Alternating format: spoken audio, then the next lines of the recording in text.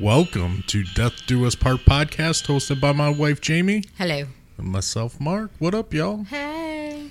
Hey. I feel like my microphone's in a fucked up spot. Hey, put it in your mouth. Oh my god, shut up. Ugh. How was your day, baby? I had to call take, which I'm very bad at. Yeah, I'm not good at it. I texted Kate and Jackie and was like, guys, I suck at this. And they're like, oh, I'm sure you're doing great. No, I'm not. I picture you being mean on the phone. No, my customer service voice is a whole other fucking person. I'd like to hear it. But, like, I just answer just people who call. Yeah. You know, and, like, I put 911 calls and shit into the computer. But, like... Hello, what is your emergency? Like, if I 911 dispatch... Like, there's a girl in there now, love her. She's fucking great. Yeah. But it was her and Ron dispatching. Yeah. So every 2 minutes, all you heard is, 911, where is the address of your emergency? And I was like, this is fucking great. Yeah, that's how I picture you. You hear Ron, ma'am, I'm going to need you to stop yelling at me. Ma'am, okay. So, but yeah, Opie was dispatching. So do you give him the vape voice? No. What is your emergency? No, but Ron does. Does he? Yeah. So, but then I got stuck in there for an hour with Jack. No. I was in there with Craig, and I was like, boss. yeah, I was like, all right, cool. Like, Craig and I can figure this shit out between the two of us. But then Jack said something. He's like, do you know what you're doing? And I was like, not good enough to be in here with you. No. Because little Jackie does all the work. When he just dispatches the cars, and little Jackie does all the computer stuff. Yeah. I don't have time for that. Mm-hmm. But he did describe us as a room full of hot mess. Yeah, I could see that. Which is definitely correct. Accurate. Yeah. But nobody got lost. Nobody died. Well, that's good. Including Jack or myself. So we didn't kill each other. Good. Or anybody else. Anybody else, yeah. And then I was with Opie the rest of the day. So cool. Yeah. But I'm not good at it. Like, little Jackie, man. Well, it's not your job, it's first not. of all. If little Jackie ever leaves, we might as well just shut the doors. Because she runs that fucking office. Like, yeah. Oh, God. And I don't think people realize, like, how many people call 911 in a day. A lot. So, and we do 911 for four or five cities. Yeah. And there was only 2 of them in there today. So it's a mess. It's a hot mess. Yeah. It's just bad. I believe it. So, like, I give them credit because, you know, my mom did it for 30-something years. Yeah. And she said people used to call when the tornado sirens were going off to see why the tornado sirens were going off. And they went off today, by the way. It's Tuesday. Yeah, they went off. 10 a.m. Yeah. Yeah, they test them. Yeah, I'm just saying. Oh, well, like, they're going off because there's a tornado, people. Like, yeah. What? But some of the calls that we get through, I mean, you know, through our call. Oh, God, Lord. yeah. My favorite, you know, we get a list every morning, I think, of repossessed cars. Yeah, we did too. Because people call and they're like, man, my car got stolen. My car got stolen. So no, pay? it didn't. Yeah. It's here. You forgot to pay. Yeah. So, yeah, I would do far more yelling than these guys I do. believe it. I really would. And the one girl that's in there, she's newer to us. She's not new. She's newer to us. She just keeps her fucking cool. Like, I can't even imagine. Yeah. So I had to go get Mark sunglasses because he said it's weird looking at me. Yeah, it is. We had to press pause. It is. Like, I still can't get used to sitting across from you. It's weird. Yeah, I know. It's very weird looking into your eyes. I mean, we've been staring at each other for like 12 fucking years, but yeah, I don't know. It's still weird. Like, it is. I don't know. Whatever. Talking to you and looking at you. Is that bad? Such a happy marriage we have here at home. No, it is. It's just weird though. Yeah.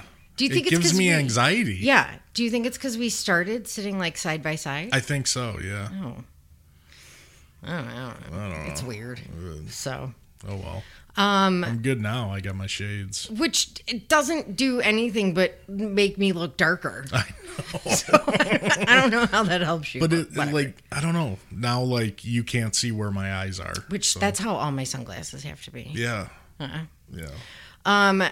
So, guys, we're going to be on Fox 32. Yes, we are. You know what I just realized, though? I have no fucking idea what we're going to be on. What do you mean? The news? Yeah, I don't know. A daytime show? I don't know. We were contacted by a producer. You might want to ask her what the plan is, if it's like a segment or it's on a show. It's a segment, but I think it's like a segment on the news. So they're coming here. Yeah. And by here, I mean to our home. Yeah. To film, or take pictures. No, she said they're filming. Oh, okay. Yeah. So they want to film where we record, where I do my research, which I'm going to have to totally make something up because I do it on the fucking couch in my pajamas while Jax's ass is, up against my leg. But yeah, it's going to be like a feature thing. So it's Fox 32 Chicago because Fox is different. Oh, sorry. Elsewhere. Chicago. Yeah. So guys, I got the pink stuff and I'm so fucking excited to use this stuff. And I got scrub brushes that attach to the drill. God, you changed subjects I know, that's... Squirrel. No, it goes into we have people coming to film here. So I need to deep clean the house and then the kids have to move out. Shouldn't you be deep cleaning anyways?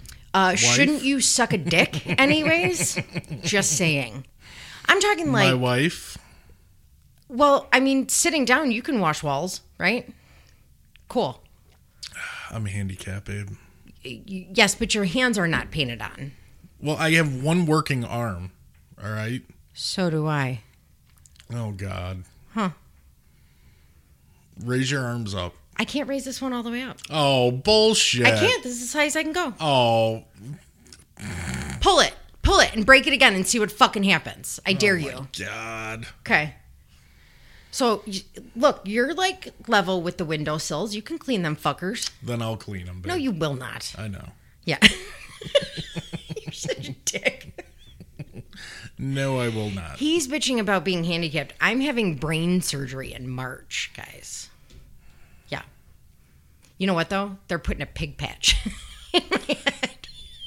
I'm kind of angry because, I need my knee done, and you cut in front of me. I feel like my brain trumps your knee because you're sitting in a fucking wheelchair. Yeah, but it... Ooh, that was loud. Yeah, sorry. that See, I was. proved my point. Jeez, you're getting angry over there.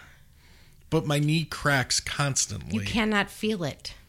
I know. I run into walls. I feel that. Oh that hurts. You can't feel your knee. I win. Whatever. I win. All right. Whatever. I win. So the pink stuff, huh? Oh my God, I'm so excited. I've never always heard of it. You haven't? No. Oh, I've heard of it, but I've never now, man, I'm gonna fucking clean everything. It's gonna be. Is it like a soap? It's like a no, it's like a paste. It's like a paste cleaner. Yeah. That sounds clean. Okay. Don't judge it.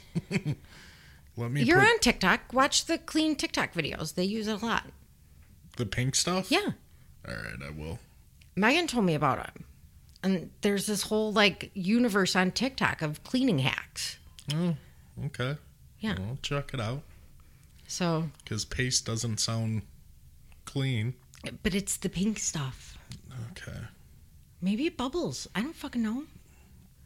Paste and bubbles? I don't know. All right. You're so judgy. Because it doesn't sound clean. Ugh. Whatever. The pink stuff. That's what it's called. What are you called. cleaning with? The pink stuff. Well, okay, so butt paste is called butt paste, but it works. So just because it's called the pink stuff doesn't mean it doesn't work. What the fuck is butt paste? It's diaper rash cream. Oh, yeah, that does work good. But it's actually called butt paste. So, just get to the point. Oh, true. Yeah. The kids are going to hate me because I bet you they don't know what a baseboard is, but they're going to find out real quick when they have to fucking clean them. Good. They need it. But, once I'm done cleaning, they have to move out until the 15th. Yeah. So. I agree. Just saying. Or forever. Takers? Yeah. Any takers? So. Oh, I love them. So Lynn told me that my Aunt Liz actually listened to one of our episodes, which I am shocked because swearing is not her jam. Yeah. But she listened and she liked it. Oh, that's cool. Yeah. I was like, oh. Hi, Aunt Liz. We swear a lot. We swear a ton. Yeah. Oh, well. Yeah. I mean, if I didn't swear, though, you guys would be like, not us, are you then. okay? Like, Yeah. Are you good? If we don't swear, it's not us. Yeah. I mean, when people are taking bets about me swearing on live TV, Yeah. you know, it just happens. Yeah. So Yeah, you're going to have to watch it again. I did very well You last did. time. I only said fuck once, I think, in the episode I filmed or recorded with Leah. And even then I was like, shit. Yeah. I'm pretty sure I called her a dipshit, though. No arguments there. No. You know, it's funny, though, because she was just saying, too, so right after we did that, her driver's ed class, they did a whole Yeah. class on Isn't Ethan that Couch. crazy? So don't drink and drive, people. Yeah. Yeah. Especially not tonight. We're supposed to get like 16 feet of snow. Ugh. Yeah. It's going to be bad. So, Everything is getting canceled. I already have the kids home tomorrow e-learning. yep. But who knows? Because south of 80 is supposed to get more. There's supposed to be like a 5-inch difference between us and south of 80. I know. So, I don't know. Kind of playing work by ear tomorrow. Yeah. A bunch of us just brought a bunch of shit home just in case. Yeah. It's supposed to start, I think, like around midnight. Yeah. I got a bag of salt too, so. That's cool. Yeah, I'm not excited. I don't like snow. I fucking hate winter. I don't mind snow, but when it's this much No, I hate and it. everything is getting canceled, no. I feel like we're a bunch of fucking Sallys now. Like, it literally had to snow 9 feet for us to get a fucking snow day. Yeah. And now they're like, oh, it's cold. You guys stay home today. Yeah. What the what? We never, like, it was never like, okay. No, you had to watch TV in the morning and wait for your fucking school name to come across the bottom. Exactly right. It was never canceled like the day before, Yeah. just, anticipating. Now, the school districts, at least ours out here, they call both parents. Yeah. And then they call both work numbers Yeah. for the parents. Mm-hmm. Like, we get it. Don't drop your kid off tomorrow. I get it. Thank you. Yeah. Thanks for fucking nothing. Yep. Appreciate it. Because e-learning is so fun. Yeah. Wow. Well, at least that's something. Whatever. Go play in the fucking snow. Be a kid. Yeah. I'm probably going to let Jax. Oh, yeah. We 100% Yeah. are. 'Cause I have to clean with the pink stuff, so he needs to get out. Yeah, true. Wow. Be a kid. True. I, on the other hand, no. Will not be participating in any winter activities. No. I'm going to sit my ass down and watch I Netflix. hate Yep. Hate it. But I was going to tell you about watching some. I don't fucking remember. Watching a show. Yeah. I just started that Claws. What? It's called Claws. Like claws, like rawr, claws? Yeah. That's weird. Yeah. What's it about? Claws. Laundering money. Oh, that one. Yeah. Yeah. They have a nail salon. and Yes. They look like It's all right. I'm like 3 episodes in already, and it's all right. It's not as good as I thought, though. No. It's like Clueless meets Shanae from In Living Color. Yeah. Is the best way to explain it. So I bought the first season. After I'm done, I don't know if I'm gonna buy Yeah. anything more. No. It's okay. I'm gonna have to find something else. No, it's okay. I mean, I'm watching it, but Yeah. like I need to find a new show. You know, actually, Euphoria. You should watch that. Leah keeps telling me Yeah. to watch it, But I don't want to admit that Leah watches it because it's got some nudity in there. babe, it's more than nudity. Yeah. It's awful. But it's like it's very real. What is it about? A bunch of teenagers. And like how fucked up they are. I don't know if that'll spike my No, interest. I was like, I'm not watching this fucking show, turned off. And then she turned it on and I was like, oh my God. Is it on Netflix or Amazon or Netflix, I think. I could be totally wrong. Maybe I'll watch one episode and I've never seen. I'm only like coming goes. into season 2, so yeah, I don't. It's pretty fucked up, but I can't say her name, so whatever. We have a couple new Patreons. Do we? We do. Okay. We have Tina, who's a sergeant. Hello, Tina. Florencia. Florencia. All right. Who is also a sergeant. And then Lydia, who is a lieutenant. All right. So, thanks, guys. Thank you, guys. Thank you very much. And I did answer some of my Patreon messages. Good. I do have, I have a few more. Yeah. So I will be answering those tonight. I'm trying to get my life together and not be complete trash. Right. I'm still going to be a little bit of trash, but not complete. Yeah, I mean, so, whatever. A little trash. So, yeah, I'm trying. Good job. At some point, I'll get my shit together, right? Yeah. Like, maybe? Sure. Probably not. Yeah. Don't expect miracles. Not betting on it. No. I wouldn't. As he sucks down the Jack Daniels. Mm-hmm. I'm not judging. I'm just pointing out. So. Yeah. So, Saturday, we decided... It escalated over a carpet cleaner. Yeah. Erica coming over. Yeah. So I was like, dude, we should drink when you come over. And she's like, fuck yes. Like, let's make this happen. And then you jumped in and you're like, yes. And then Mom jumped in and was like, I know. We should play games. Yeah. I told Laura and she's like, fucking A right, game night. What time? This has escalated. We better be playing Jenga. Just saying. I'm going to struggle with it. Jenga? Yeah. Oh, I'm fucking terrible at it. But I do have a friend's trivia game. Yeah. I've never played Cards Against Humanity. That's what I want to play. Mom said you can find it the other day, but I don't know. Maybe somebody has it. If you guys have it, come over. Yeah. Come on. Right? Come on over. There was another one, though. That Nicole's got this game.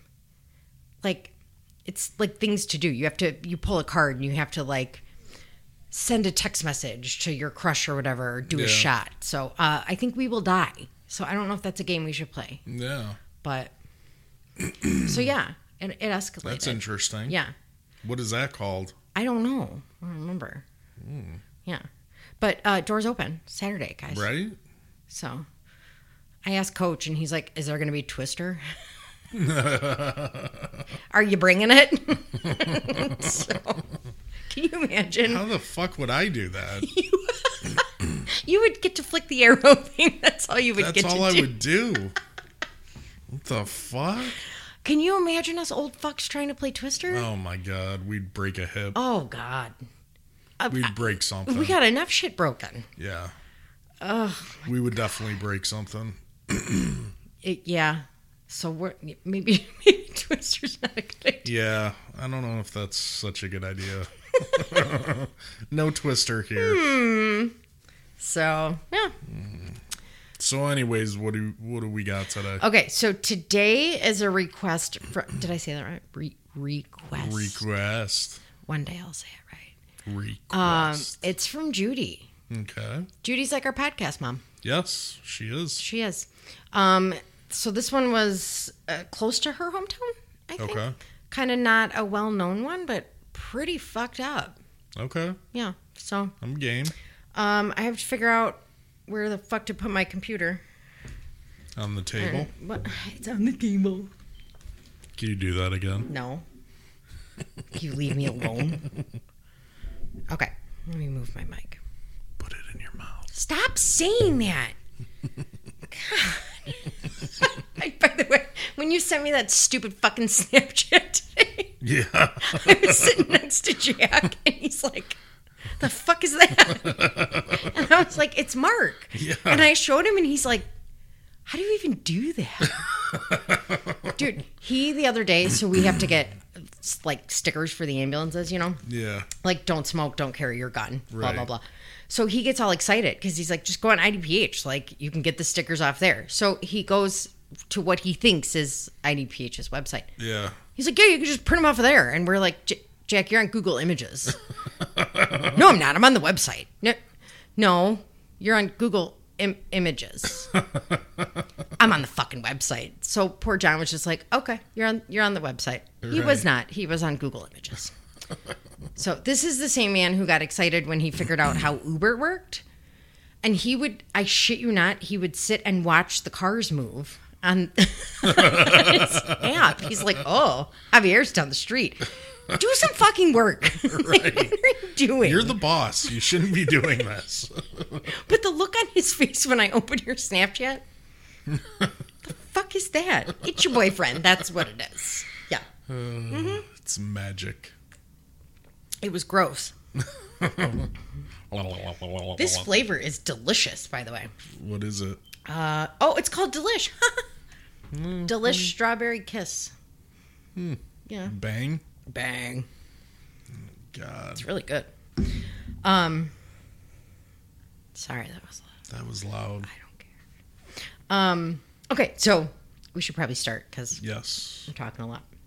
So this is Timothy Ginocchetti. Ginocchetti. Paisan. Okay. So just after midnight on August 24th, 2006, Manulus police were called to 8323 Decoy Run. The dispatcher who answered the caller initially thought that the caller was a woman. Really couldn't understand what was being said because the caller was speaking way too fast. Eventually, the dispatcher was able to determine that the caller was a man, and he was saying that he had killed his mother and then he had tried to kill himself. Whoa. The police arrived, taking cover, and instructed the caller to come outside. They were 100% not expecting and or prepared for the frail, terrified young man that came out of his house still holding the phone. He followed all of their instructions to drop the phone, hands up, back up, all while repeating, "I'm sorry, I'm sorry." Esther, I fucking love that name. Esther Scramali, I believe I'm saying that right. Esther Scramali's father was living a life of crime, mixing with the mafia. Eventually, he decided to give up his troubled life to embrace God, specifically Italian Pentecostalism. Okay. It was an ethnic branch of an evangelical Christian faith that got its start in early 20th century working class America. There's your lesson for the day. Yeah. The church that he attended had a guest speaker one day who completely enthralled him. It was a young man named Frank Giuliano. I think it's Giuliano. Yeah. I could be saying it wrong. I'm sorry if I am. They called him Brother Frank. Okay. He made quite an impression on Esther's father. When the Scramali family moved to... I didn't write on the back this time, so I don't have to flip. Good job. Yes. Which, by the way, guys, I need colored notebook paper for a notebook, or for a binder. Hook it up. Like, show me the Amazon links, because I can't find shit. So, when the Scramali family moved to Syracuse, right? Yeah. Jesus Christ. Brother Frank started visiting and staying with the family when Esther was 9. That is the loudest fucking plane ever. Yeah. Are they crashing? It sounds like it. Jesus Christ. I shouldn't say that because we did have a plane crash into our house. We did. Yeah. Story for another day. Yeah. So Brother Frank soon stated that God told him to move to Syracuse and open a church. So he did just that and would end up running this church for decades to come.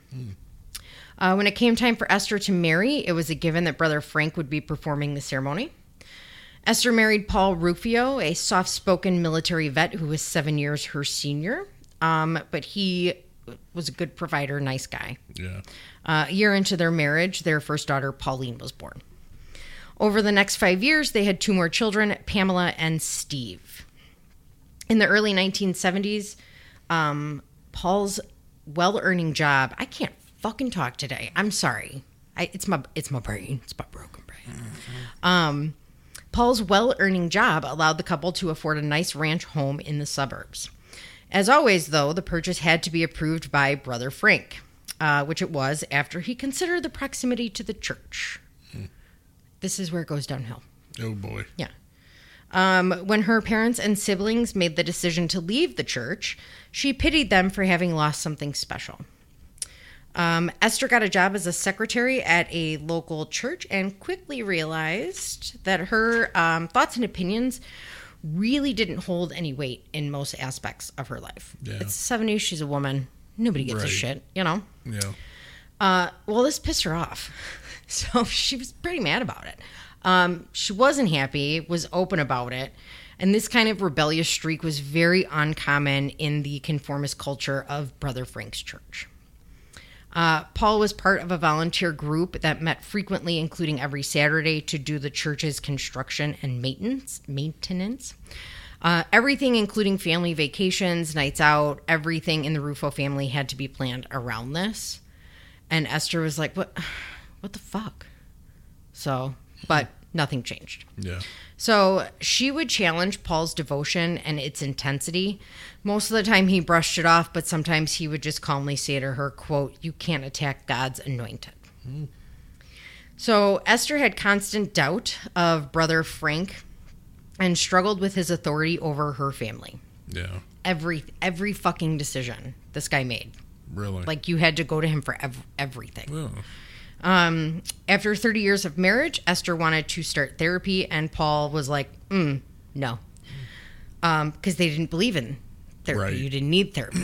Right. So for the next 20 years, on and off, Esther went alone. Everyday decisions were run by Brother Frank to see if they fulfilled God's will. Oh, jeez. Oh, this is insane. Yeah. The micromanagement of everyone's life and secretiveness of the church was just too much. What troubled her the most was how his most devout followers, including Paul, thought he was closer to God than ordinary people. No one questioned his word or his interpretation of the Bible. No one pointed out, except Esther, that Brother Frank was a mortal equal, quote, just flesh. This mortified her family. Yeah. Mortified her family. And Brother Frank, during sermons would, chastise you in front of everybody, but not, Really? directly. Yeah. Like, he would give a whole sermon around what you did wrong, but not directly, point you out. Yeah. So, what a dick. No one in the family believed in Brother Frank more than Esther's middle daughter, Pamela. The Christian Apostolic Church, which was the name of Brother Frank's church, was located in Fayetteville. Its entrance off of Woodchuck Hill Road, which was a residential street. There's no marquee announcing service times, just a couple markings here and there that it's a house of prayer and worship. Drop-in visitors were rare, which was fine with the church because they really had no interest in recruitment, which is odd to me, too. I would think with that kind of church, you want more people. Yeah. But it was very much like an insider. Really? Yeah, they didn't want outsiders. That's interesting. Yeah. Every Wednesday night and Sunday morning, impeccably behaved and dressed parishioners filled the church to listen to Brother Frank's honed craft of delivering sermons. That was a big sentence. That was. He asked okay a lot to make sure everybody was following because his sermons really lacked bullet point simplicity. He was all fucking over the place. Yeah. It tended to frustrate even the most devout followers. Okay. So a woman who had married into the church, because that's really the only way you get in, stood up during a sermon to ask why her birth family, who were good religious people that did not attend this church, could not join her on a higher spiritual plane. Yeah. Brother Frank tied her questions into the entire sermon, but never really answered the actual question. Yeah. So at the end of the sermon, she went to Brother Frank to be anointed with oil, silently crying, because she never got a fucking answer. Yeah. Can Mom come to church with me? Simple, right? One would think. I need that I think so. From the start, the Christian Apostolic Church went for far past mainstream Pentecostal beginnings and all mainstream organized religions that warn against churchism. Are there more churches like this, or is this just... They're fucking everywhere. Really? Yeah. So, And I'm going to explain the difference. Are you ready? Yeah. Okay. So there's kingdom ministries and church ministries. And then there's also evangelical ministries. Yeah. Brother Frank defines evangelical ministry as a representation of a, quote, complete break and separation from our religious past. A new order, not just modification. A kingdom ministry is said to be, quote, a level above regular church. It offers direct knowledge of God's will and a reserved place in the upper level kingdom of heaven for the most devout. Church ministries rely on human interpretations of Christ's teaching.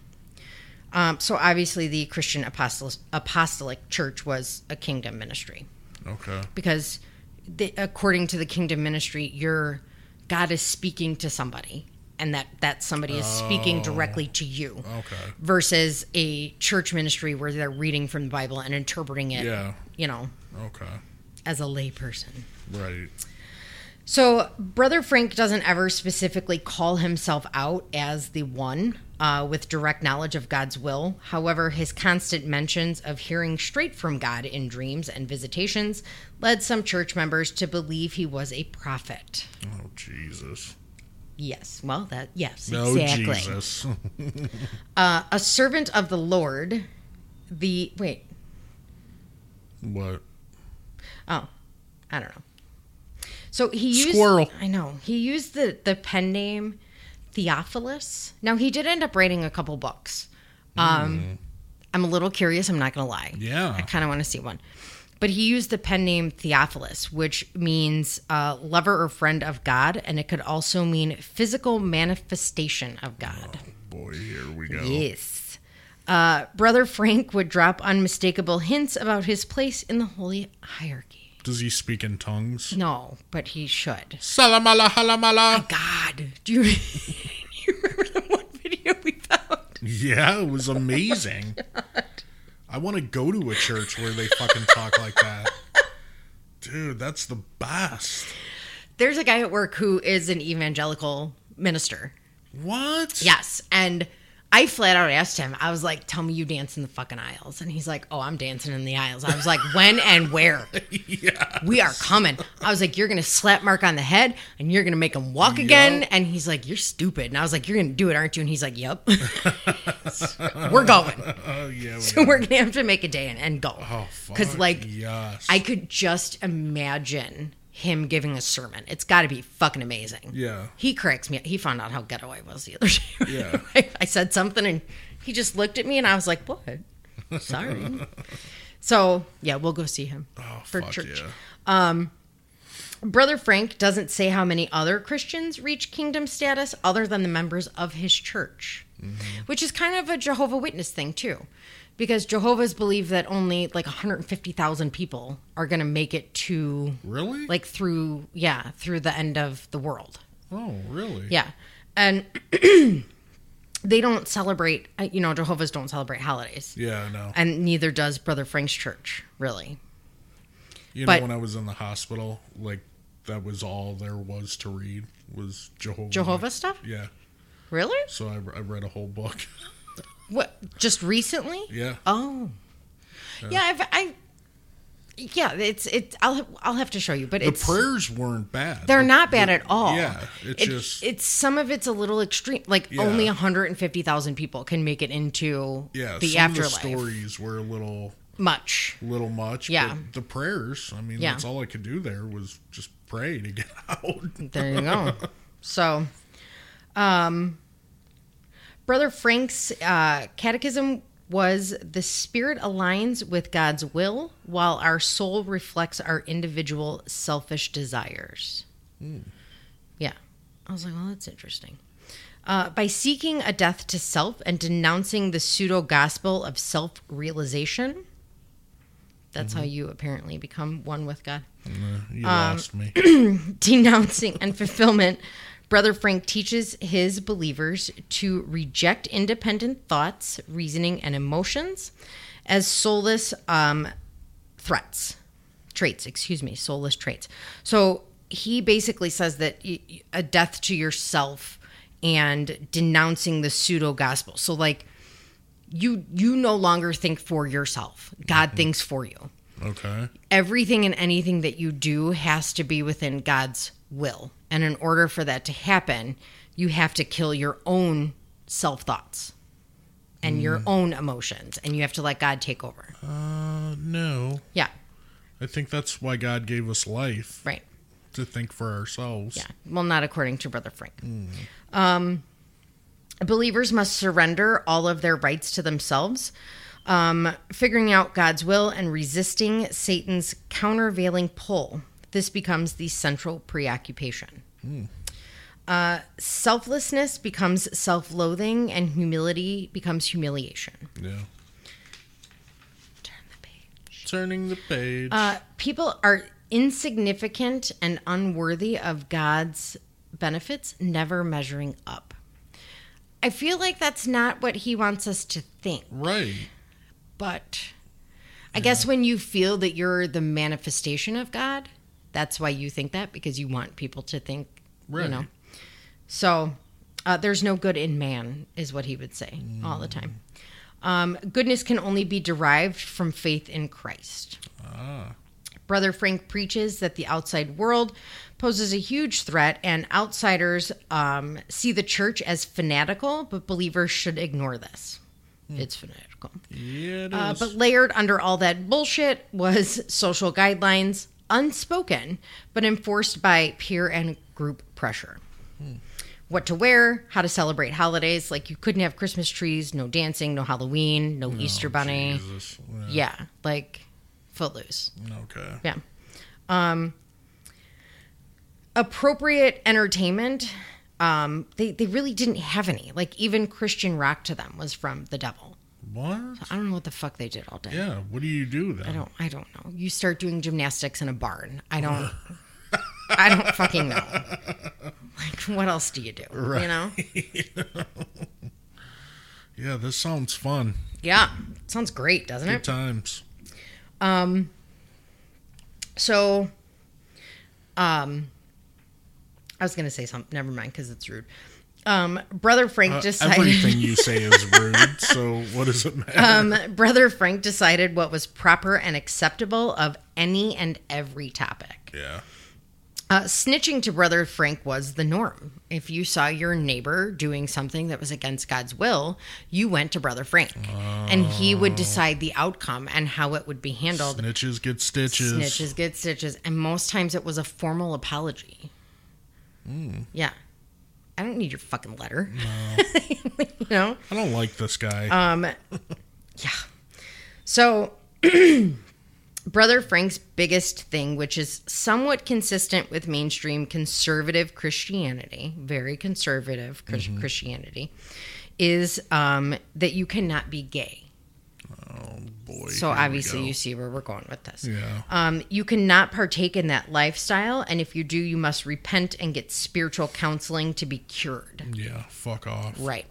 Brother Frank wasn't always clear about what was acceptable, but was very clear about what was unacceptable, and gave, quote, pointed messages from the pulpit, like I was saying. For example, a couple was denounced after a man told the kids in the Sunday school class that he was teaching that eventually they would grow older and start to think for themselves. They got booted. Wow.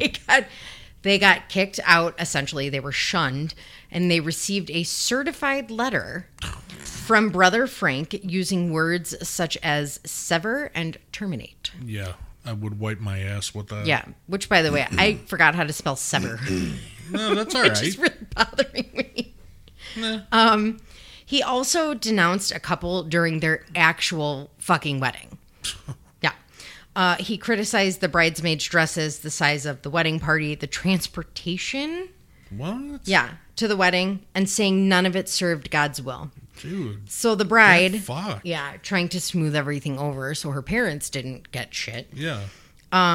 She was essentially forced to stand before the congregation and the minister and publicly apologize. Wow. Yeah. Fuck you. Yeah. Cool. While true strength lies in loyalty, the church's following allowed the church to be quite wealthy. It's funny how that always works. Yeah. Huh? with only 200 members. Oh, yeah. So they had a lot of property and 2 compounds. Yeah. 3 homes around the church for the minister, the assistant minister, and the caretaker. And a 10-acre lakefront property called Bethany's Retreat that had a hall, another caretaker home, and 2 apartment buildings for the elderly members and those in need of housing. Where is this at? New York. Is it still there? I think so. Wow. The last article I read was from like 2019, and dude was 80. Oh, really? And they had no plans of who's gonna take it over? Yes. I can't think of the word they used. I don't know. But yeah, they had no plans. And it says that there's a house for an assistant minister, but there's not an assistant minister. Yeah. There's just not. So, Interesting. some of the members marry in, but most usually just marry within. Yeah. And if you do marry into Brother Frank's church, you have to come from one of his sister churches. There was a handful of them. Okay. What? What? It's a page from work. It's probably Ron because he was being a smartass all day. Just that there's a snow advisory. Thanks, we know. Thank you. We're aware of it. Appreciate it. It's the only thing on the fucking news. Every time someone walks past Ron, he's like, "It's gonna snow tonight. You need to be careful." So, like I said, most marry within because really it's just too much of a hassle to convert somebody. Ah. And once you're in, you are in. Unless you get kicked out, which, right. You get a certified letter. That's awesome. Isn't that funny? I'm going to start doing that to people. You should. I am angry with you. Certify it. Here's a certified letter. Brother Frank teaches that leaving the kingdom ministry is the equivalent to re-crucifying Christ. Oh, boy. That's a bit much. Yeah. It's a bit extreme. Mm-hmm. The penalty for knowing the truth and forsaking it is complete banishment from the presence of the Lord. Oh, boy. I'm pretty sure that's not how this works. Yeah. People who leave voluntarily or involuntarily are completely shunned. Wow. Now, the way Brother Frank preaches is considered, quote, abusive spirituality. Like, it's a fucking thing. Yeah. An oppressive leader seeks to dominate its followers. Abusive churches are characterized by strong and controlled leadership. And they lead by guilt, fear, and intimidation. They use those to manipulate members and keep them in line. Even though members feel like they are handpicked by God, the teachings were used as a tool for shaming members. Yeah. To leave the ministry is to leave God and his protection. Okay. So the church held a yearly retreat. They had a couple of retreats, but this one was like a big thing. Yeah. The purpose of this retreat was for Brother Frank to observe the children and teenagers as they grew, to be able to handpick suitable partners. Wow. That's weird. Yeah, that's really weird. Pamela Rufo met her future husband, John Ginocchetti, at one of these retreats. He was from a sister church from Philadelphia. Pam was anxious and needy, but was happy to finally find a proper suitor. Her mom would later say that she was kind of an asshole as a teenager, and she was like very needy and very like, meh. And they just kind of appeased her to shut her up. So, after a short courtship, John asked her father, Paul, for her hand in marriage. Paul was happy to oblige as long as Brother Frank approved. Paul then went to Brother Frank, who told John to keep the ring where it was. So he didn't say no, just not yet. Right. The couple then met with Brother Frank and pretty much begged for permission, promising to live by the church's and the minister's ways and wishes. Brother Frank relented, and the couple was married 1 month after Pam graduated college. I have no idea what she went to college for. Didn't say. No. And then, I mean, she was a housewife after that, which there's absolutely no fucking shame in that whatsoever. Right. But I don't know what she went to college for. The minister then sent the couple to live with John's family in Hillside, Pennsylvania. Within 6 months, she was pregnant with their only child. Timothy was born on August 21st, 1985. Pam was apparently an emotional fucking wreck, just in general. Okay. Always. Her family, like I said, would just really appease her mood swings to shut her up, which is what John ended up doing too. Pam felt instant friction with her in-laws, saying that she felt unwelcome and their church had a, quote, hick feel to it. Alrighty then. So your husband's a hick? Right. Like, did you tell him that? That's awesome. So she repeatedly asked to move back to Syracuse, and Brother Frank repeatedly told her no. After so many attempts, Brother Frank finally relented and allowed them to move into one of the apartments on Bethany Retreat in 1989. This was 5 years into their marriage. Yeah. This didn't ease any of Pam's insecurities. It just kind of moved them from one thing to another. Now she was always up in arms about John's job as a firefighter paramedic and living on the retreat, which she considered to be on public display. It only became worse when Brother Frank said God told him that John needed to be the caretaker of the retreat property. They were allowed to live in the caretaker home for free, but it cost John all of his free time. Pam hated John's firefighter job and essentially made him quit.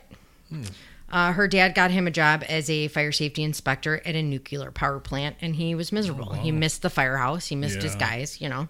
I get it. But he went along with it to appease her. But a year into the job, he was actually laid off. Oh, really? So he very happily went back to the firehouse. Yeah. He shielded Pam from what really happened with his job as a firefighter paramedic, because there's no way she would fucking handle it. Right. Every time he left for a shift, Pam would beg him to come home safely, and he would just tell her what she wanted to hear. Yeah. He would tell Timothy that he was an expert in Pamology. Yes.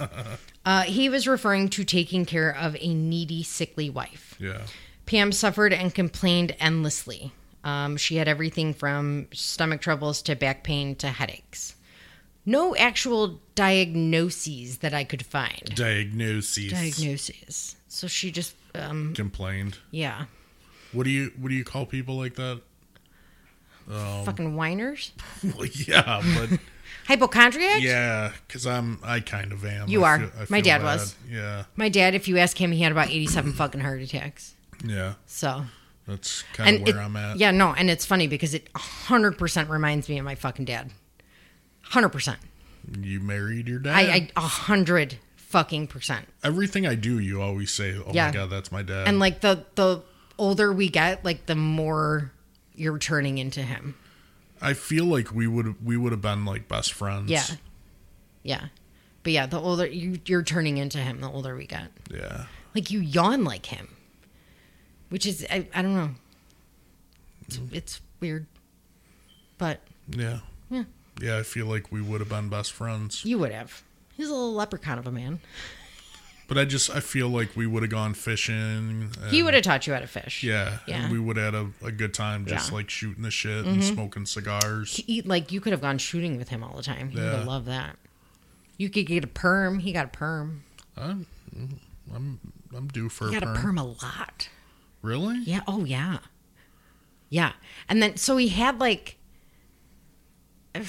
I can't remember. A mullet? No, he never. Oh, that would be glorious. No, but he had gray hair. You know, he was, But after chemo, when all of his hair fell out and it started to grow in, it was growing in black. Oh, really? Yeah, totally different color. Wow. So that's crazy. It's weird. Yeah. So Pam was a hypochondriac. Yeah. Like my father. John just chalked it up to nerves, but it really just added to his hectic schedule because he already did all the household chores and errands. See, so quit bitching. You're not cleaning fucking windowsills every day and then going to work and coming home and listening to me bitch about my headache. I know. I mean, you got to listen to me bitch about my headache. Yes, but I do. I'm the one cleaning windowsills. I'm sorry that my brain is swelling. Here we go again. God, you're such a dick. The one thing Pam did, though, was she disciplined Tim. She needed to play the part of the perfect caretaker family. Yeah. She corrected his every move, especially his high-pitched voice that he got from his father. Mm. Now, John had outgrown his high-pitched voice, not entirely. Yeah.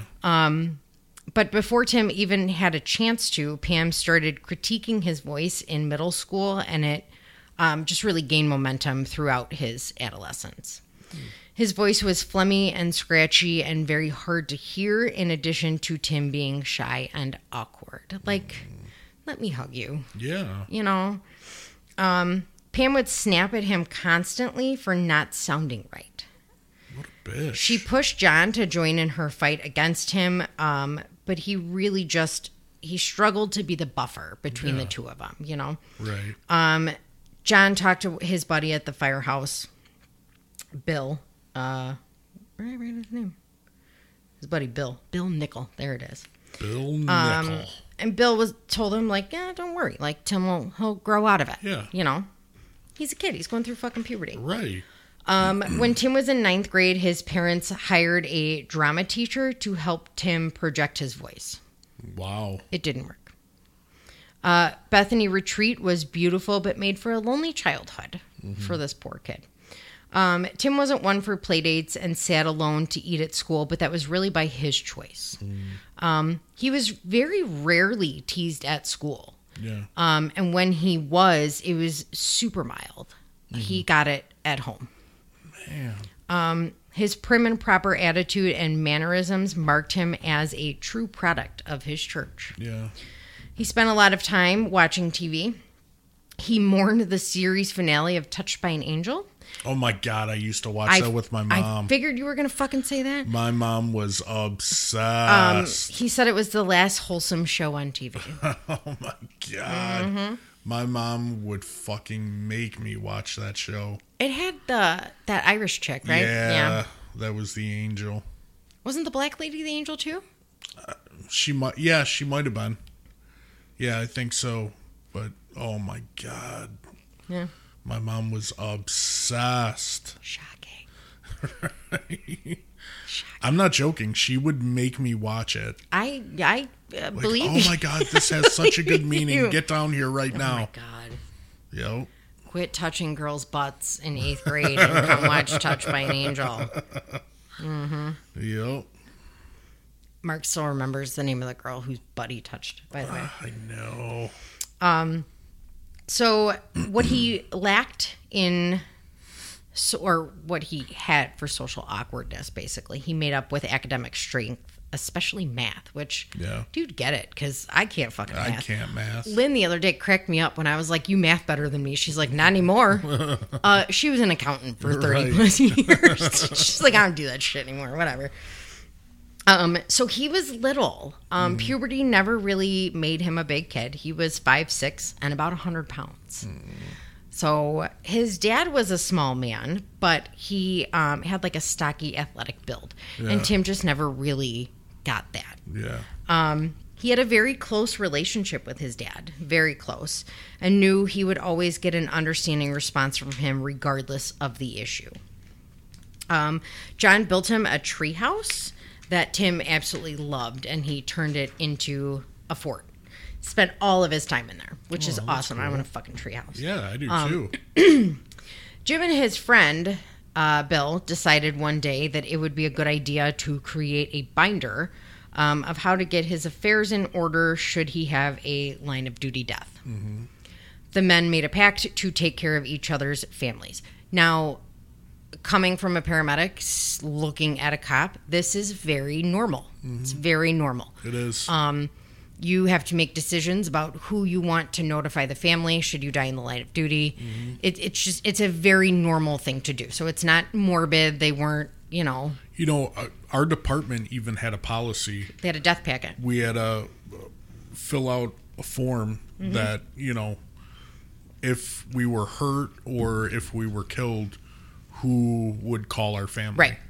So this is not morbid. Right. This is very common in this field. Right.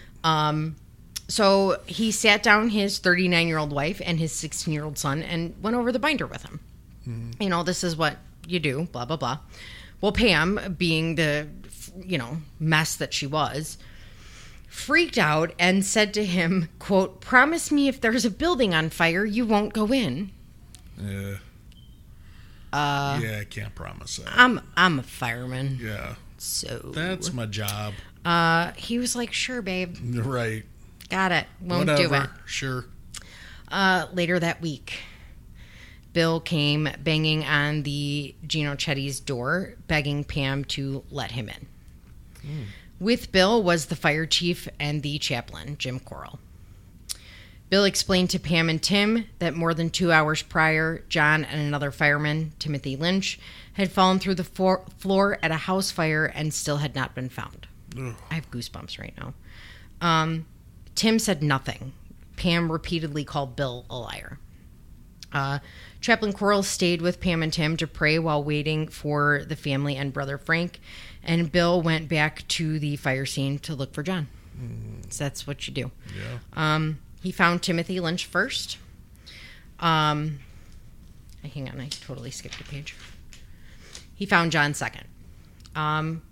He sat there on the floor and held John in his arms and noticed immediately that the mop of hair that John normally had, that Bill would make fun of him for, was completely gone. Oh, jeez. This was only 6 months post 9/11, and the little town was just devastated. Yeah. Traditional firefighter line of duty death funerals were planned for both men. Brother Frank flat out refused the firefighter funeral. Oh, fuck off. Esther tried. She tried to fight for the firemen. Like, this is their brotherhood. This is what they do. And, I mean, I'm sure everybody listening has seen and or heard of a police or fire line of duty death funeral. It's a big to-do. Like, Timothy Lynch's funeral, the other fireman, was held at the high school. Because that's what you do. Yeah. There was no compromise.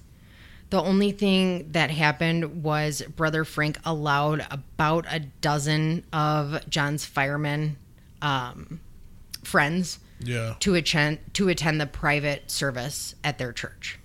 That's it. What a fucking dick. Yeah. Between federal, state, and union funds and money raised by the town, Pam received about $500,000. Whoa. And an additional $200,000 was put in a trust for Tim. Wow. She was also receiving monthly death benefits. Grant money flowed into the fire department and the church, at the family's request. While the firemen were grateful, they started becoming less numb and more pissed. And this is probably a whole different side note, but they started questioning why the men were sent into a fully involved house fire when the residents were out. Yeah. So they're like, why the fuck were they sent in there when there was nobody to get? Right. So, just a side note. Yeah. That is a good question. Yeah. Immediately following John's death, Pam wanted nothing to do with the fire department or anything fire department related, including the town offered therapy. So, like, the fire department offered therapy. The firemen wanted to help. I mean, that's what they do. I've seen it. I've been through it. It's brotherhood. And she flat out refused. Wow. Tim would frequently lay his dad's belongings across his bed and just stare at them to mourn silently. Yeah. Because his mom wouldn't mourn with him. So Pam said that she received a visit from John. He held and rubbed her hand, and she asked him why he had to die. And he said, quote, when Jesus calls you to be a soldier for Christ, you must go. John then told her she needed to move on. Brother Frank agreed, saying she can't get stuck in her memories. I wish you could see my fucking face right now. Yeah. Yeah. This dude's a cock. So, Tim kept journals. He kept a lot of journals. Yeah. There's more than 500 pages packed into a 4-volume journal titled Life at Bethany Retreat. They chronicled his life from the age of 15 to the eve of his 21st birthday, starting 11 months before John's death. It would later prove to be a real-time timeline of everything that happened. These journals really saved him, essentially, for lack of better terms. He kept these journals against Pam's will. He wrote in the tiniest writing possible, so if Pam did find them, she wouldn't be able to read them. He would do his writing at night or on the very rare occasion that Pam left him alone. Yeah. Pam also used to keep journals, but shredded hers, fearing discovering the discovery of her journals would reveal her private thoughts that were against God's will. Yeah. She urged Tim to do the same. He obviously did not. The journals gave detailed descriptions of how Pam actually treated Tim and not what people saw. He wrote in there, quote, "She'll only be happy with me when I come out with a deeper and louder voice." It talked of how the teenager would have to read scripture aloud and Brother Frank would yell at him to speak up, and his mother would then chastise him after, saying that he's not a man, and she embarrassed him. A lot of the entries started with another day ended badly. So this poor kid. His journal entries also included descriptions of his decorated room with fully crafted decorations for every holiday, no matter how big or small. And to that I say, same. Yep. Same. He also spoke of turning his room and his fort into a stage of a packed theater where he acted out his favorite scenes from movies, one of which was recreating the grand staircase from the Titanic. Every single entry included detailed descriptions of the weather and how it affected Bethany retreats, trees, and wildlife. At the end of each year or notebook, he would write about looking forward to the future with hope, but also concern. I'm like half looking at my microphone, half paper. Concern about the journals being found, saying he hoped nothing that he wrote in these were against God's will and promised to revise what was. Tim wrote a lot about the church and the culture. The culture revolved around judgy behavior with constant gossipy and paranoid people in a constant state of uneasiness. Yeah. It sounds lovely. Yeah. Ugh. Sounds awesome. Yeah. Awesome sauce. Yeah. So Tim no longer had his protector and his buffer. And Pam, along with Brother Frank, waged a constant battle against Tim because of his voice. Jesus. His voice. Yeah. Pam would constantly tell him to, quote, act like a man, and if he doesn't fix his voice, his future will be ruined. After John died, Pam took Tim to a throat specialist and even had his testosterone levels checked. Wow. There were several journal entries of Tim contemplating suicide over the issues with his voice. Poor kid. His voice. On Tim's 17th birthday, it was his first without his father. Yeah. The family gathered at a restaurant to celebrate.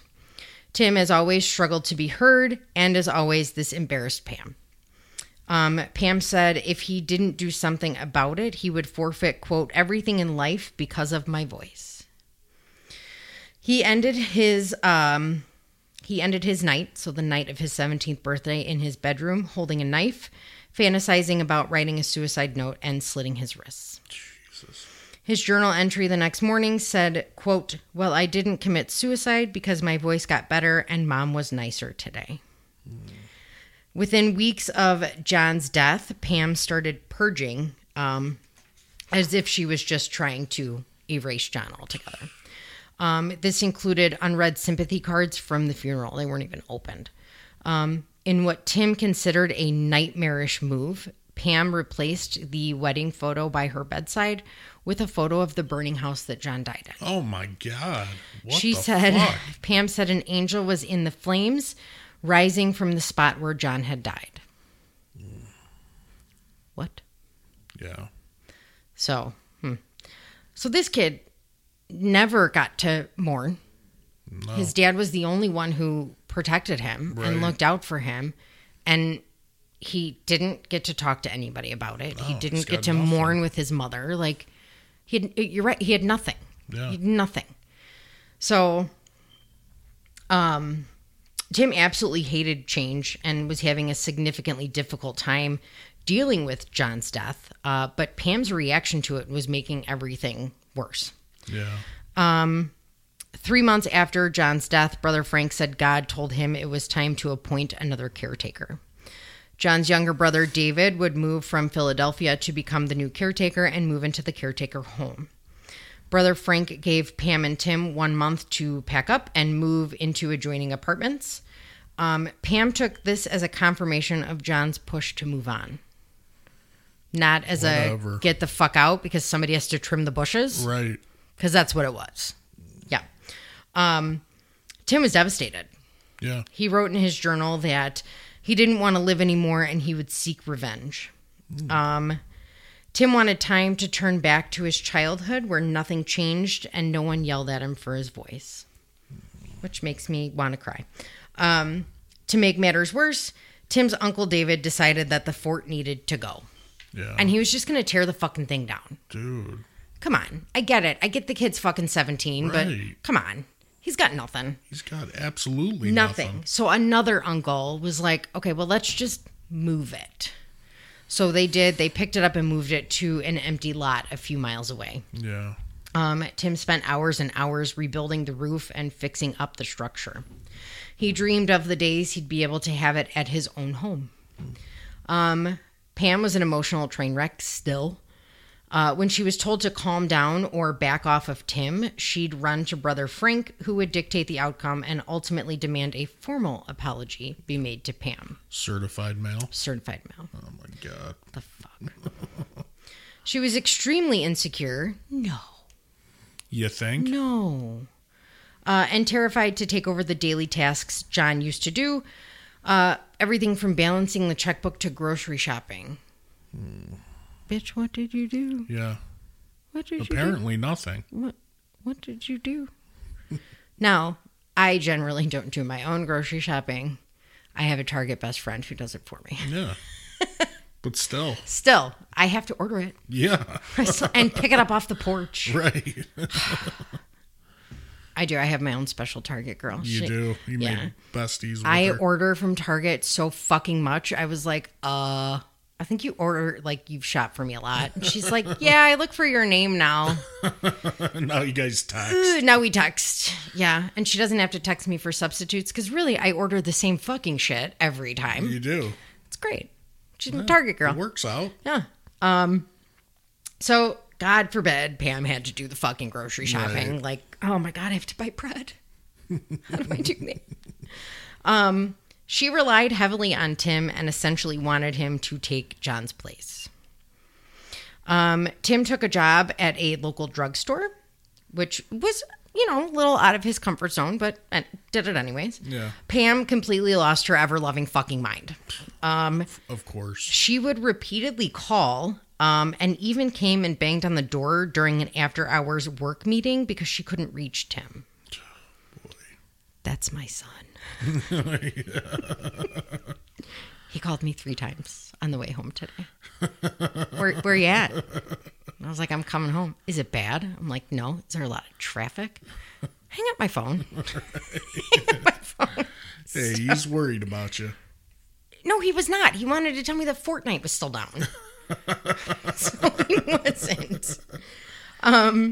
So at first, Pam and Tim actually took part in formal therapy that was offered through the fire department, but eventually backed away and said all they needed was Brother Frank. Oh, yeah. Brother Frank didn't necessarily forbid therapy, but he definitely did not support it. Mm-hmm. So he was one of those like, well, you can go ahead and do it. If you want. But. Yeah.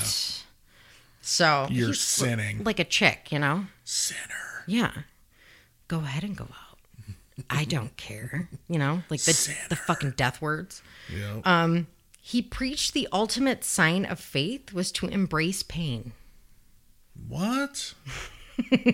I was waiting to tell you that. So, what is wrong with this guy? After formal therapy, without, I wrote the wrong thing, without formal therapy, Tim definitely now knew that there was really nobody he could go to. Yeah. Which means there was nobody that he could tell that he had been attracted to boys since he could remember. So Pam was already humiliating him over evidence of his frequent wet dreams and the fact that he would shave his arms. Puberty. Yeah. This has nothing to do with him liking boys. Right. Who gives a fuck that he likes boys? He's going through puberty. Right. Like, can the kid, like, can he go through puberty? Apparently not. She pushed him to find a girlfriend at church, and she constantly told him that his shyness looked, quote, gay. Okay. Ma'am, do you know what this means? He wrote in his journal of all the difficult days with Pam. She would make him repeatedly say, quote, "It's a beautiful day," in a deeper voice. Tim was terrified that every time she criticized his voice, she knew his secret. He couldn't imagine talking back to her to tell her to stop. At this point, though, Tim had enrolled in Syracuse University, majoring in civil engineering. So the kid was fucking smart, you know? He commuted to the college every day for the first 2 years, but Pam eventually moved to a townhome closer to the school. Yeah. She said she was tired of the lack of privacy living on Bethany's retreat. Tim obviously moved with her because really neither one of them wanted to live alone. Right. They were used to being each other's, you know. Tim attempted to be social and joined a school group, but quickly quit after learning that there would be a Frisbee and ice cream party, which sounds glorious to me. But, yeah, it does. Pam and brother Frank agreed with his decision, saying that it was most likely going to involve activities that were against God's will. Oh, yeah, playing Frisbee. Oh, it's awful. It's terrible. Sinner. His professors, one in particular, who actually became friends with Pam, was really worried about Tim's lack of social skills. Yeah. For obvious reasons. Pam throughout this whole time was actively looking for a husband, but not much seemed to pan out. Probably because you're nuts. Yeah. She's a great catch. Yeah. 3 years after John's death, her sister set her up with a man named John Burke. There was really no immediate sparks, but a slow courtship began. He was Catholic, though. So I'm surprised. How's that going to work? Yeah. So, it can't. Because he's right. like, no, I'm not coming to your crazy church. Right. I'm going to go to my own crazy church. I'm not coming to your fucking crazy church. Right. So Pam would have mood swings, like, depending on how much attention this guy paid to her. Oh, boy. Yeah. Typical chick. Mm-hmm. Chicks are nuts. Eventually, Pam broke it off because he's fucking Catholic. Yeah. And I don't think he liked her very much, right. To be honest with you. So, the summer before Tim's junior and senior year. Now, until that summer, Tim and Pam rarely argued because Tim just didn't talk back. Yeah. You know, I wish my kids did. Right. But Pam was worse with Tim than she had ever been. Yeah. She'd yell to speak up, clear your throat. Do you like girls? Do you want a family? Pam would just yell louder when Tim would finally speak up and tell her to fucking stop.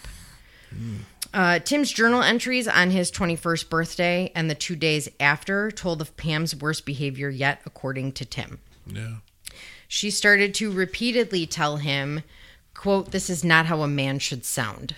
Damn. So let's keep in mind, real quick while we get into here, this is his voice. Yeah.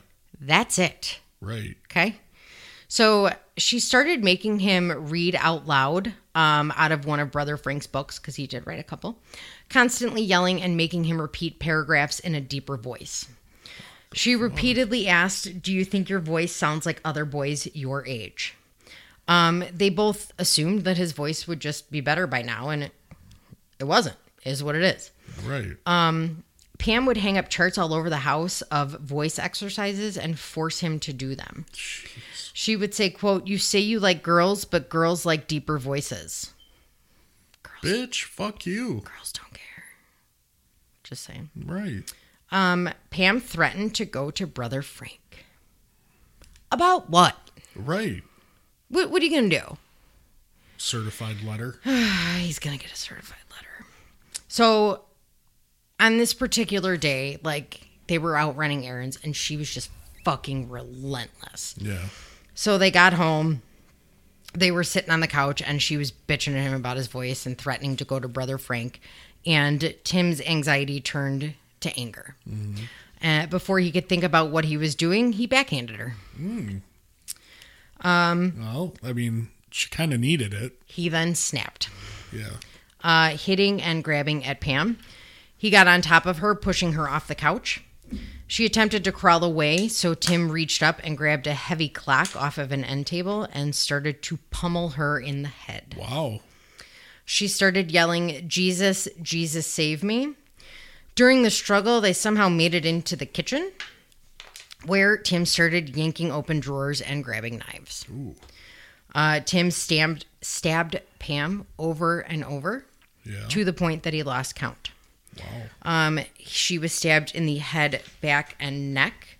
And the autopsy would later show that there was 31 stab wounds and multiple lacerations, including lacerations to the neck where it looked like he attempted to decapitate her, but he was not strong enough.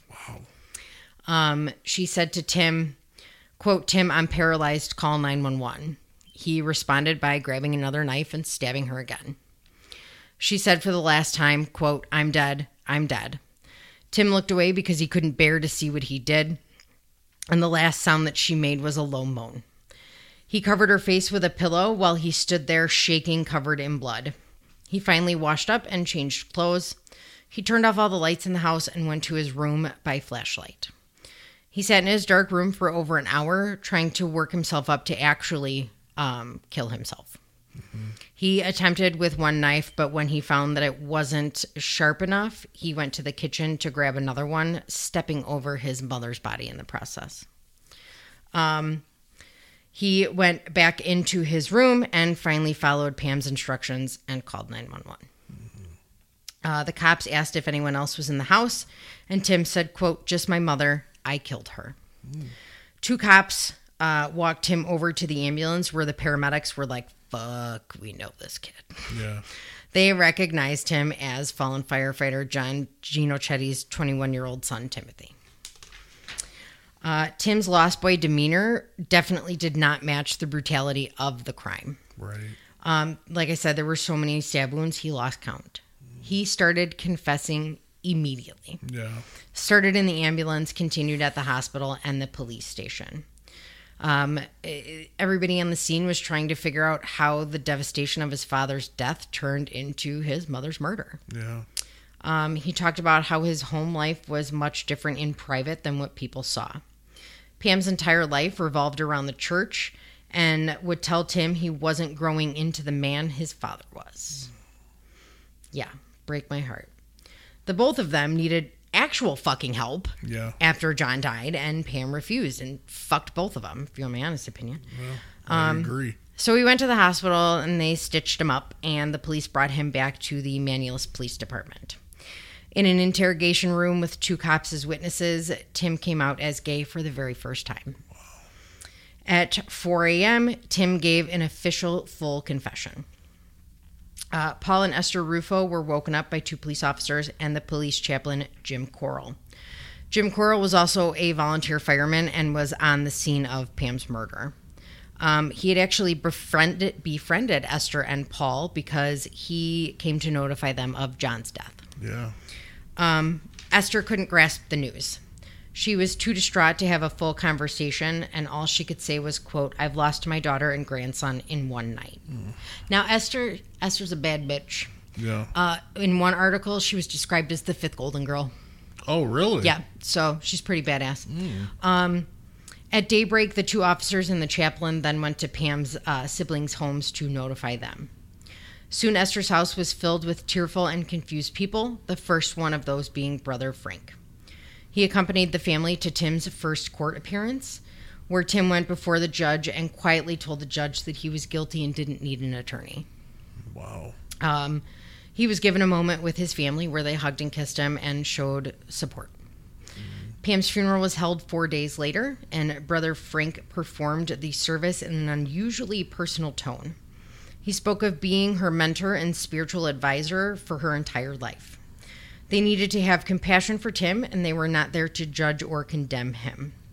The main theme of his sermon was pushing the celebration of suffering because it was a sign of her faith. What? Quote, "Her death was not in vain. I am convinced her suffering was for a spiritual purpose, and someday we will know the truth. He said Pam gave her blood for Tim's restoration and eternal salvation. He talked about the hour of Satan and the power of darkness, and that Satan was going to come after the church with his full fury. So Brother Frank counseled the church members to not speak to the media as to not incriminate Tim, i.e., don't give away our secrets. Right. Esther resolved that she was not going to lose the oldest of her 7 grandchildren. Tim was put on suicide watch, so Esther couldn't visit right away. But when she got the chance, she obviously went and made sure that he knew that she was there. Yeah. She wanted to get the actual truth out, but to get there, she'd have to unlock passage into the world of the church. But she obviously wanted to help her disturbed grandson. Yeah. Obviously disturbed grandson. He told her during one visit that he, quote, has a lot of emotional problems, Nani, because he called her Nani. She assumed that he was talking about his homosexuality, which everyone assumed, but no one said anything. Right. She assured him that they forgave him. Tim being gay was on everybody's mind when they questioned what happened and why. What does that why? have to do What the with fuck anything? does it have to do with anything? Yeah. Ugh. God. The Rufos and the Ginochettis adopted a don't ask, don't tell policy in the early weeks. When Brother Frank would visit, he'd ask why Tim wasn't more open and counseling after John's death.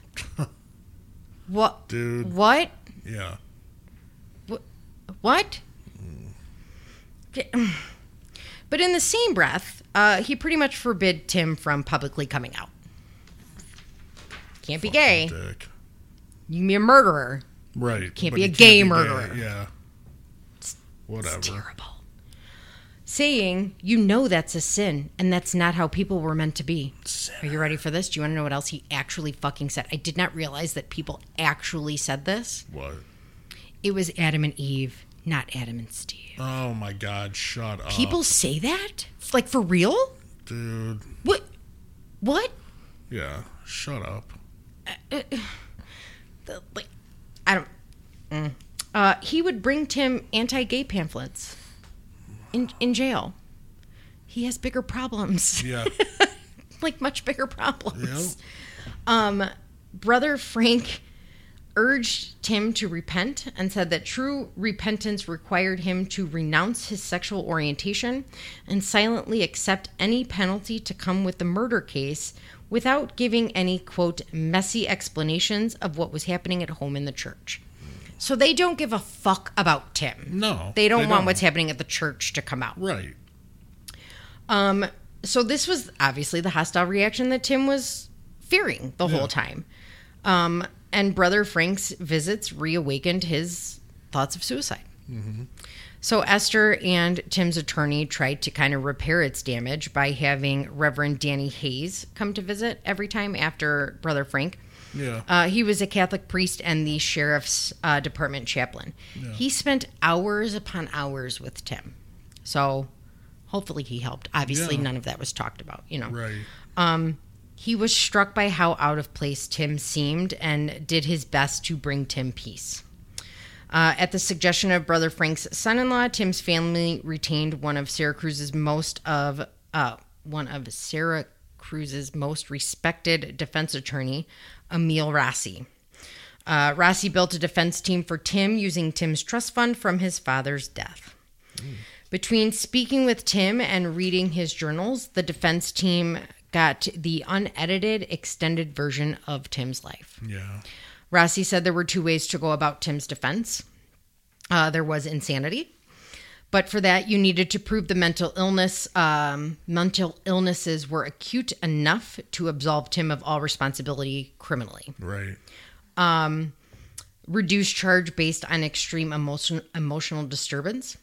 Tim was obviously not in the same category as a cold, callous killer and doesn't necessarily deserve as harsh of a sentence. Right.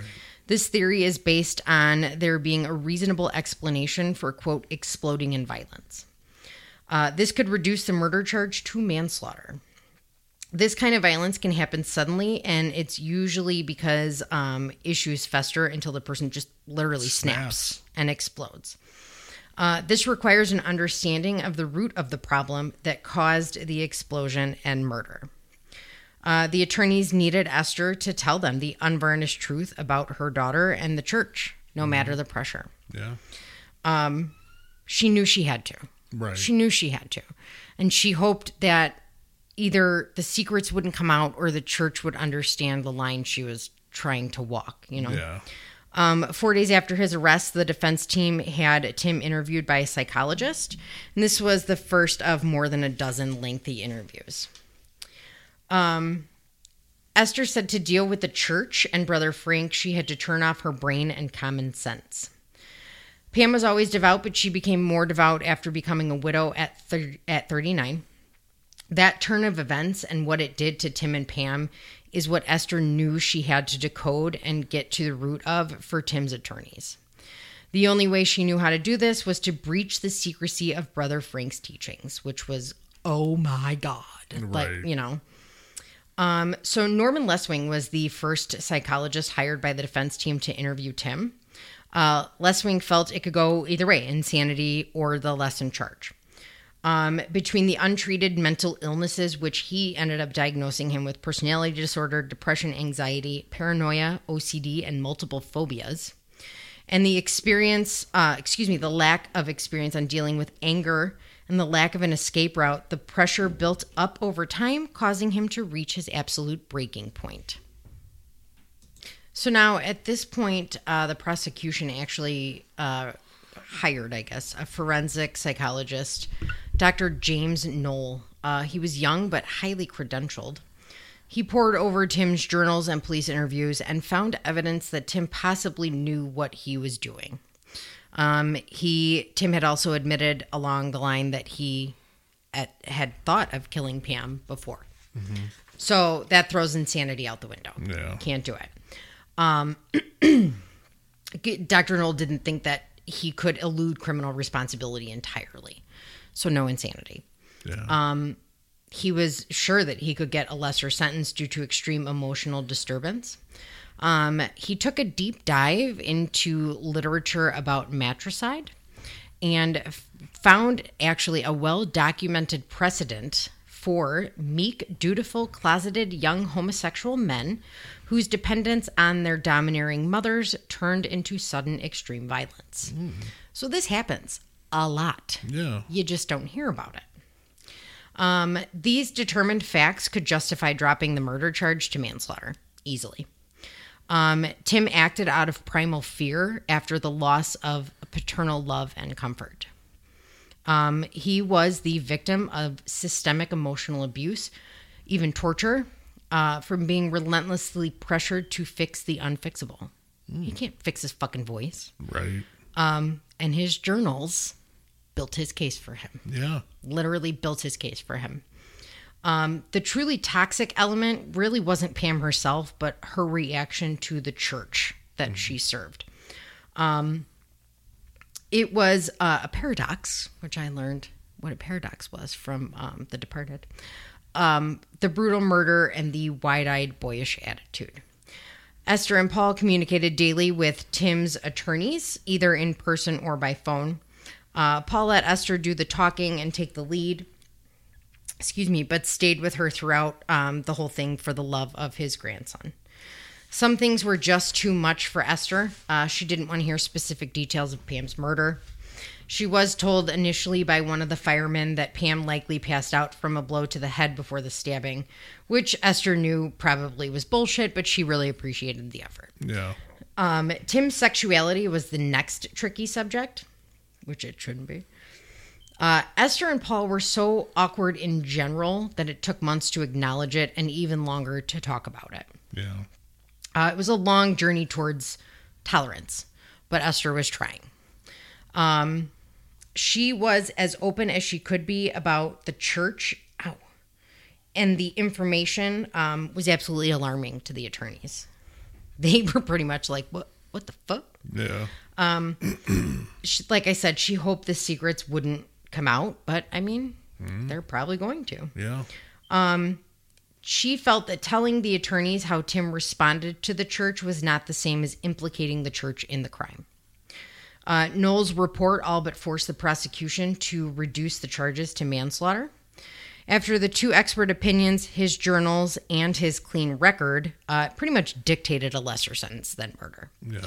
The prosecutors were realists, and they knew that a jury would immediately go for manslaughter, so they started to consider a deal.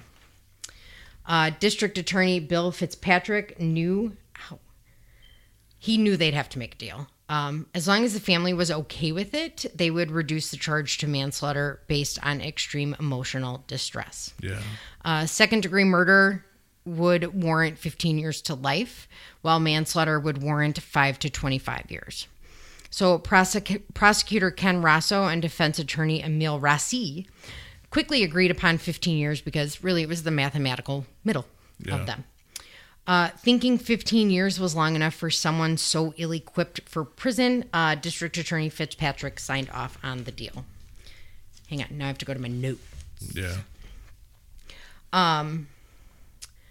So he could have added 5 more years, but he didn't. And this was hardly a slap on the wrist because this kid weighs 100 fucking pounds and sounds like a girl. He's gonna be and he's in jail. Right, yeah. Exactly. So they didn't want to tell the entire family because they were afraid that they would get pushback and the deal wouldn't go through and the kid would end up going to fucking jail for murder. Yeah. So they didn't tell him. His attorneys dealt with Esther and Paul, and that's it. That was it. So when the sentence came down, it was the first time that the family was actually hearing about it.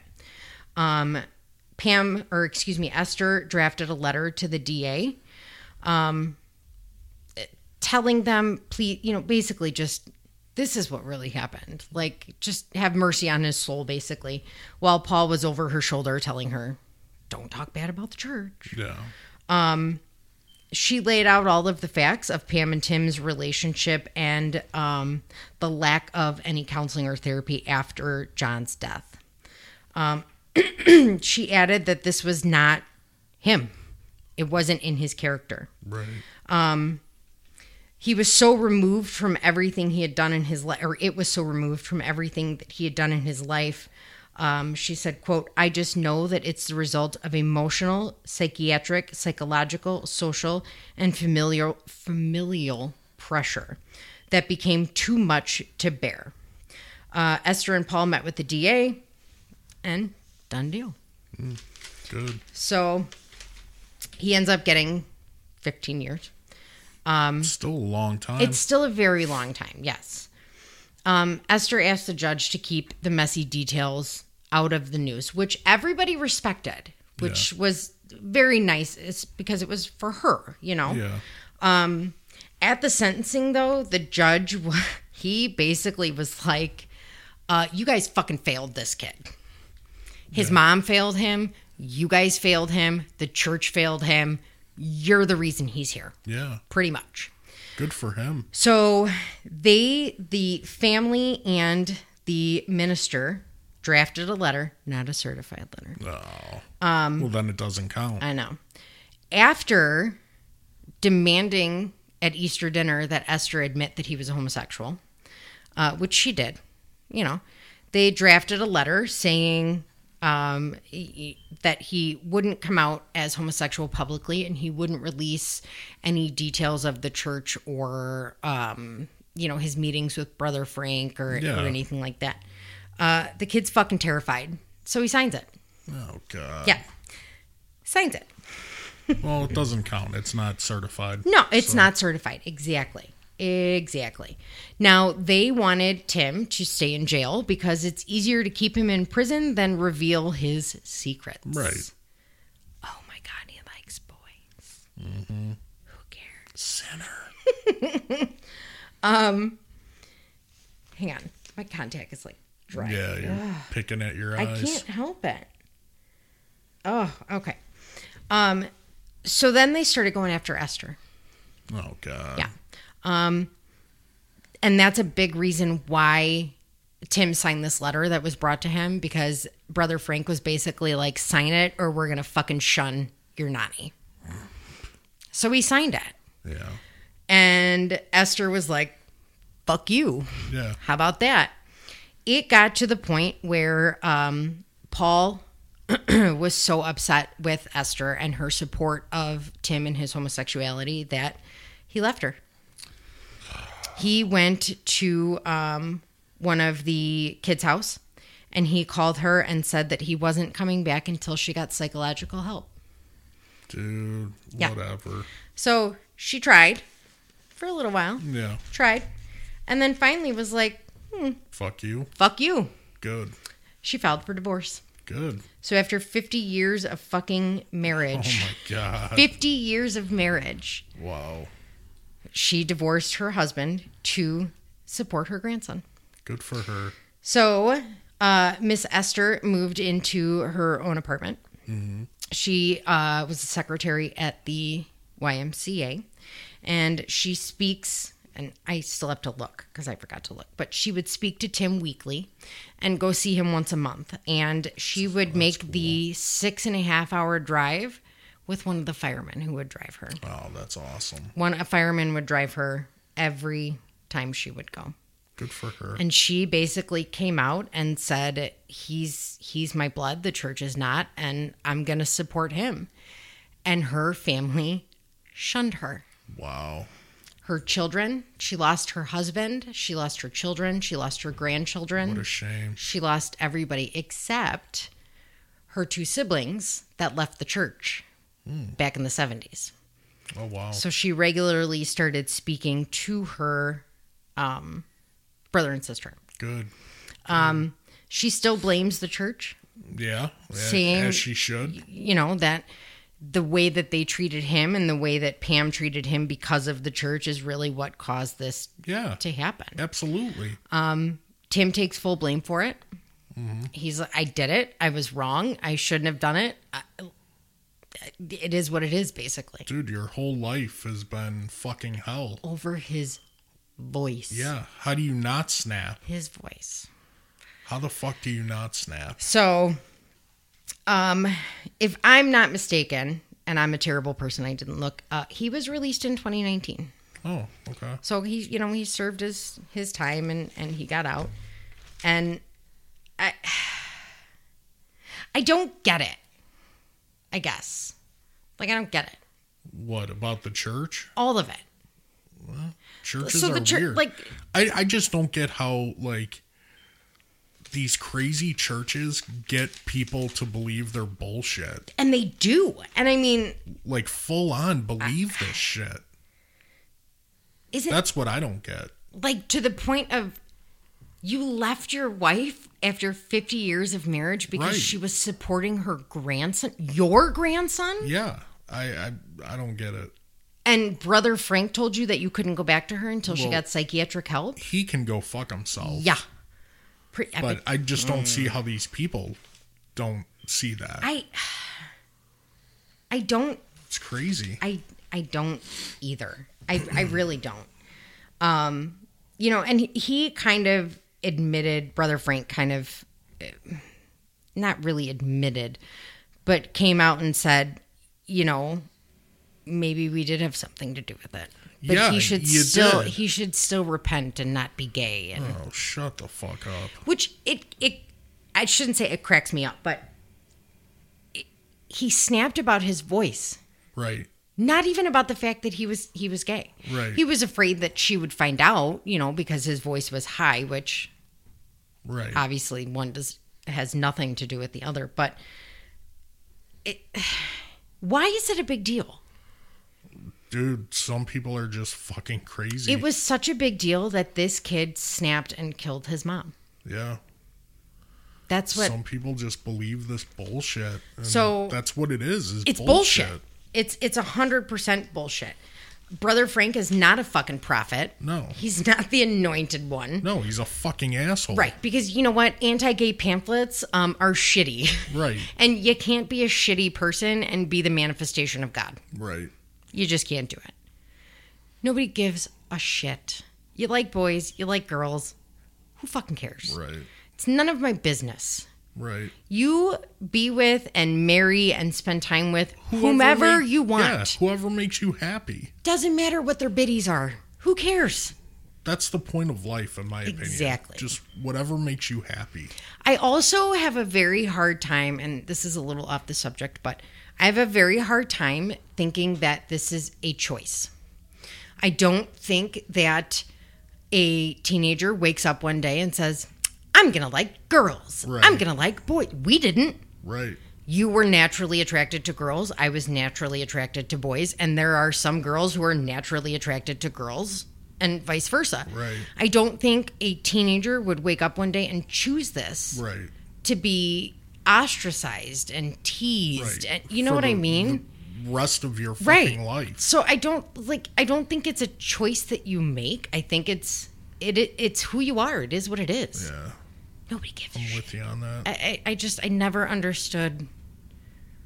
I never understood why people care. I don't think we will. I really don't. Who cares? That's what bothers me. Some people do, and it's bullshit, like I said. But I hope Tim is out there living his life. Yeah. With a boy. Right. Hope he's happy. In his tree fort. Yeah. Fucking A right. Yep. So that's the story of Timothy Ginocchetti. That was pretty good. Yeah. It was a lot more than I thought it was going to be. Sad. It's very sad. For him. Like, I want to just hug him. Yeah. That's probably all he needed. And nobody cares what your voice sounds like. Right. And nobody cares if it's Adam and Steve. Right. Really, nobody does. And the people that do are fucking assholes. Right. I mean, really. Yeah. I never understood all that. Well, that was good. So. That was good. It made you do a lot of made me do a lot of thinking. Yeah, it did. So. Well, thanks for that, babe. So. There you go. Our next episode will be a Patreon exclusive. Yes. We are doing Andrea Yates. Yes. So. Which actually is, sorry, I didn't mean to interrupt you. That's another very strongly religious-based case also. It is. So. It is. But if you want to listen to it, I'm sorry, you're going to have to sign up. And then, so that's going to be episode 39, right? No, well, that'll be a Patreon episode, so I think like 8 or 9. Yeah, okay. So this is 39, right? Yeah, I believe this is 39. So I think episode 40, we're going to actually, like, film. Mm-hmm. It's not going to be live, because God fucking forbid we go live on anything. But it's going to be recorded as soon as we figure out how the fuck to do it. We got to figure it out first. But we got the camera. We do. We're halfway there.